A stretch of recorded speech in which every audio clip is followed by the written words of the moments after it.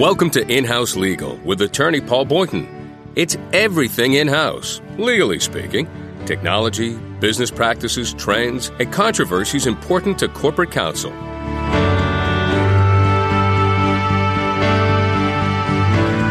Welcome to the Legal Talk Network. We're glad you could listen today to In-House Legal. I'm attorney Paul Boynton, and I've covered the in-house legal community for over 6 years as a publisher and editor of in-house publications, and now have my own media consultancy.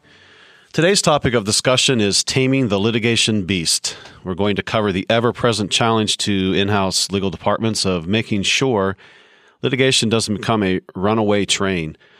First and foremost, at the first sniff of a claim or a lawsuit against your company, the in-house legal department must take charge of a case and not let go. A passive or slow reaction can be disastrous. In-house lawyers absolutely detest surprises in litigation, and for good reason. A surprise usually means legal bills will be higher than expected. Worse, it could even mean a case has taken a turn for the worse. To avoid the heartburn and unpleasant task of explaining a budget-busting lawsuit to your CEO, in-house counsel have to insist that their outside trial counsel adhere to a plan of action. The mantra should be, no surprises, please, with an exclamation point. This means outside counsel must answer to you not only on strategy, but on the details of executing that strategy as well. Here to talk with us today is Barry Weiner, a legendary Boston trial attorney with over 40 years' experience. Barry has worked with in-house counsel on many litigation matters, a founding partner of the Boston-based law firm of Roberto, Israel, and Weiner. Barry has also served as an arbitrator, mediator, and master in various courts. Barry recently completed a 6-part series on litigation management in in-house publications. The articles can be found on his firm's website at www.riw.com. Welcome, Barry, and thank you for joining us today to discuss with us this very important topic of taming the litigation beast. Nice to talk with you, Paul. Well, Barry, but what I'd like to do today is sort of track a typical lawsuit in the various stages and what are some of the tips and techniques that you have to offer to our audience and ways that they can gain control and keep control over litigation. But before we do that, let's step back and look at it from the so-called 30,000-foot level. And what are the primary issues and concerns for in-house counsel in effectively managing their litigation budgets? How can they get the most out of their litigation dollars and avoid those runaway expenses? Well, I guess at bottom, Paul, I would suggest that obtaining sufficient knowledge in a timely fashion so as to make appropriate, timely decisions to defend or settle or prosecute is at the core of what I believe is most important. Without that knowledge, you're at sea, and you're susceptible to, as you suggested, those unwanted surprises on the substance of the case or the budget or potential resolutions, which can be devastating. And how is it that one goes about, and again, before getting into sort of the granular issues, how do you go about getting that knowledge in a timely and effective way? Well, I think for in-house counsel, it's been my experience in working with them as well, that initially in-house counsel needs to set very clear expectations in terms of what it is that you need and how and when you need it. And that, again, includes not only substance insofar as the case is concerned, but information regarding counsel's evaluations of issues in the case in general, and also insofar as the process and the budget, as well as regular communication at important benchmarks along the way, which should be identified, as well as reports on an episodic basis as well. I think if you have, as you say, from 30,000 feet level, if you have that in place, I think then at that point you're ready to be able to tackle what undoubtedly promises to be a difficult situation. And without that kind of drill that I've just described, I think you're asking for trouble. When in-house counsel first gets notice of a claim or a potential lawsuit, Barry, what are the primary steps they need to take to get immediate control over the case? And what should they expect or even demand from their outside trial counsel? Well, I think that in the first instance, what I think they need from outside counsel beyond what I just said in terms of that communication and so forth is even at a very early stage, you want outside counsel to provide you with an early evaluation as to the substance of the matter, the layout of the process and the timing of it, and also do his or her best to provide you with the costs of defending or prosecuting that they can best estimate, as well as an evaluation, however early it is, on the ultimate outcome. When that happens, and when you get that, even if it's based on certain assumptions which should be articulated, inside counsel ought to then put together a cost-benefit analysis as to the case. Now, by that I mean you need to compare it to the estimated exposure, if you will, the downside, and compare it to the cost of defending or prosecuting the particular claim in question. And so, for instance, if in doing so, even at that initial stage, by way of example, if you found that the estimated cost of defending, for instance, a claim equaled or approached the exposure, it seems to me at that particular point, if I were in-house counsel, that would have a significant effect on what it is that I would want to do. Presumably, I'd want to settle that case in as quickly as I could. Well, it sounds like once you establish an early case evaluation, there are built-in assumptions. So as a case proceeds, there would have to be a revisiting and perhaps alteration of that evaluation? Yeah, when I say that there's an early evaluation, you would also want to work with outside counsel to lay out the various benchmarks in that process wherein in-house counsel and outside counsel would revisit that evaluation and the cost-benefit analysis. And you want to, for instance, what you would certainly want to do is perhaps after the initial pleading phase, you certainly would want to, along the discovery phase, have if not certainly at the conclusion, but probably before, you would also want to be able to have a benchmark at that particular point where once you've got sufficient information through discovery, and the other side does as well, you want to be able to revisit the case and its evaluation and the cost-benefit analysis. You probably also want to revisit the issue as you would at the beginning and all the way through as to whether or not the matter ought to be resolved, and if so, how, whether or not ADR is something that you want to consider.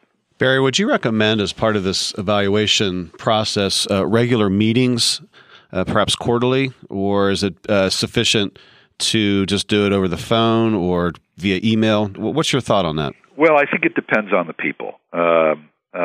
Clearly, face-to-face meetings are always, from a point of view of communication, more preferable. But it may very well be that for whatever reason, people's schedules or what have you, that's not possible.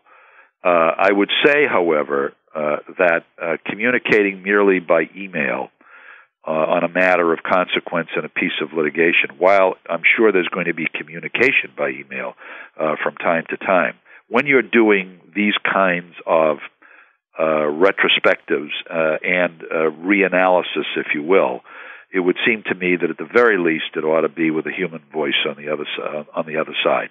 And so if you can't do a face-to-face meeting, say on a quarterly basis, or whatever the case requires, I would say that at the very least you want to do it by telephone. Very good. Let's assume that a company is knee-deep into the discovery phase.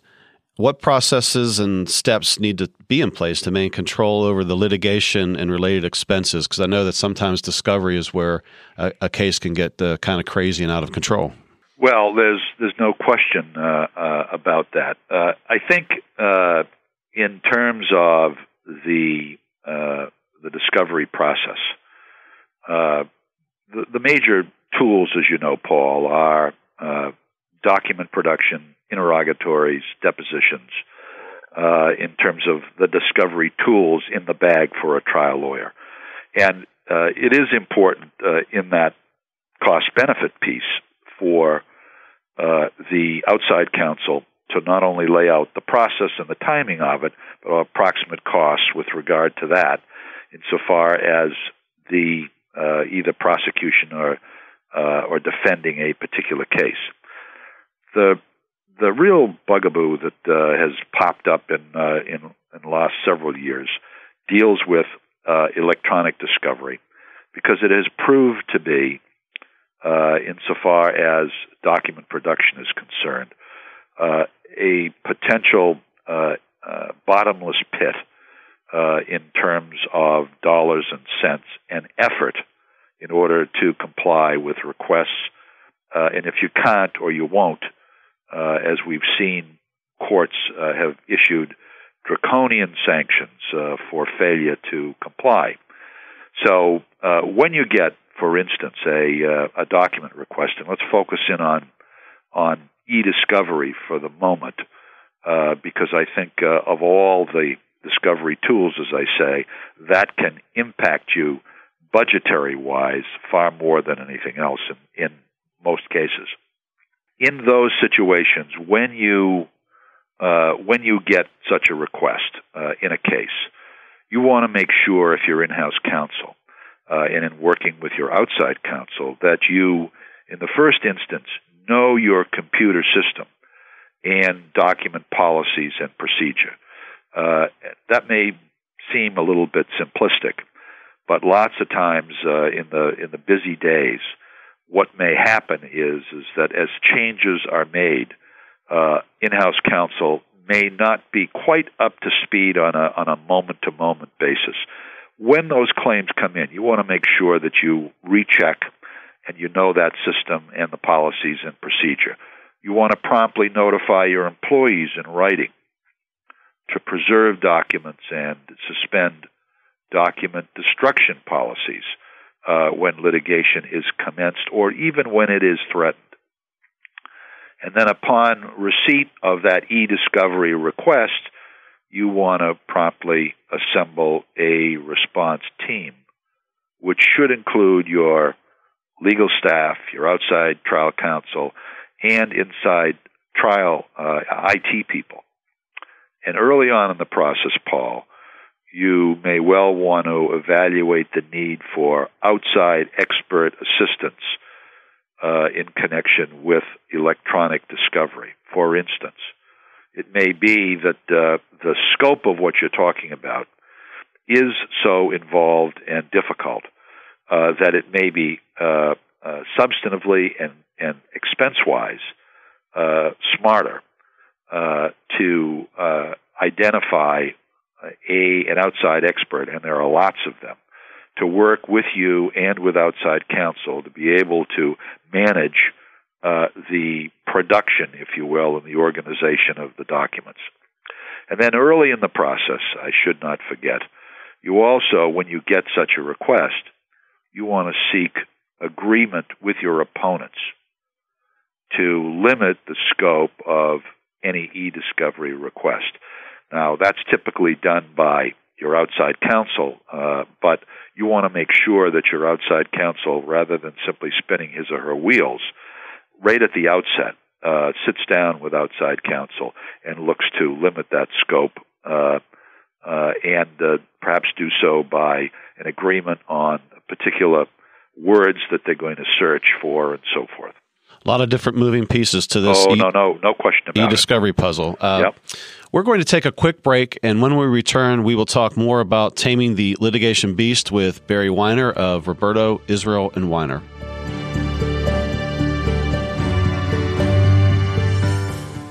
Huron Consulting Group's legal consulting practice, a leading provider of consulting and business services to corporations and law firms, helps align strategy, people, processes, and technology to meet the goals of the organization. We also help prepare and plan for all phases of discovery in a legal dispute or investigation. We establish an effective records management program that creates cost savings and enhanced productivity while minimizing risk. Check out Velocity, the first comprehensive e-discovery solution. For more information, visit us at www.huronconsultinggroup.com. Legal Talk Network has been producing award-winning legal podcasts since 2005. Subscribe to our RSS feed and start downloading today. It's free. Welcome back to In-House Legal. I am your host, Paul Boynton. We are joined by Barry Weiner, a dean of the trial bar in Massachusetts. Barry, a very important and difficult challenge that's unique to in-house counsel because they have a dual role of being a business advisor as well as a legal advisor to their companies. Can you touch upon briefly the difficulties in preserving the attorney-client privilege for communications to and from in-house counsel and what they should do to make sure that their companies aren't forced to produce sensitive communications during litigation? Well, I think for starters, what's probably always useful for in-house counsel when it comes to the preservation of the privilege is to say at least annually review yourself and with your key personnel the elements of the privilege, and those in the simplest form being that the holder of the privilege seeking legal advice from a lawyer acting as a lawyer who provides legal advice confidentially, and the privilege is claimed and not waived. And you've raised one, Paul, in your run-up, which is in assessing whether communications are protected by the privilege, you got to be careful to distinguish between communications for the purposes of legal advice and other communications made in the course of their duties. And again, by way of example, communications that pertain primarily to business or management decisions aren't protected. And as for those circumstances where there is legal and business advice being communicated, and lots of times you have that, the legal advice has to predominate for the privilege to apply. So one quick little recommendation is, one, be sensitive enough to in the first instance, and that's key, to recognize those kinds of circumstances. And if possible, separate out the communications, whether they're in person, whether they're by email, whether they're by letter, or what have you, the business piece from the purely legal piece. And that's a very important piece. The things that people frequently come up with, by the way, that and your staff needs to understand this. And when I say staff, it's not simply your legal staff; it's also your key management people that frequently come up when the privilege is thought to apply. Is when people label documents with the phrase "confidential" and "privileged," or attorney-client communication, or words to that effect, when in fact the communication has nothing to do with it, or is certainly not predominated by it. We're copying numerous internal people to a communication, and including your in-house counsel, sensing in that circumstance that everything's going to be copacetic. It's not the case. What you want to do is, in those circumstances, just as I say again, you need to be sensitive to the existence of the privilege and make sure that in circumstances that arise, that you are acting accordingly. Now, even if the communications are privileged, however, and they're claimed, you can still lose the privilege if it's deemed to have been waived. And in its most perhaps basic form, waiver will occur when an otherwise privileged communication no longer is confidential because it has been disclosed to a third party. Frequent examples, Paul, of such a waiver are going to include discussing legal advice with a business partner, disclosures during internal investigations to regulators, insurers, auditors, other counsel for employees, officers, directors who you don't represent individually, court filings, or the media. It's quite a list. In other words, you really need to have your pencil sharpened and make yourself very sensitive to this particular issue and act accordingly. Well, it sounds like you constantly have to have it in the back of your mind and just certainly be aware of the context of your communications. Bear, we've run out of time, but thank you so much for joining us today to share your thoughts and insights on how in-house lawyers can effectively control their litigation budgets. If you'd like, please share with our listeners your contact information. My contact information on email is byw@riw.com, and the phone number is 617-742-4200. And our offices are at 100 North Washington Street in Boston, Massachusetts, on the 6th floor. Barry, thanks so much for joining us today. We hope you'll join us for another In-House Legal show. Thanks for listening. I'm Paul Boynton, host of In-House Legal, your online source of the news and information in-house lawyers need to stay ahead of the game.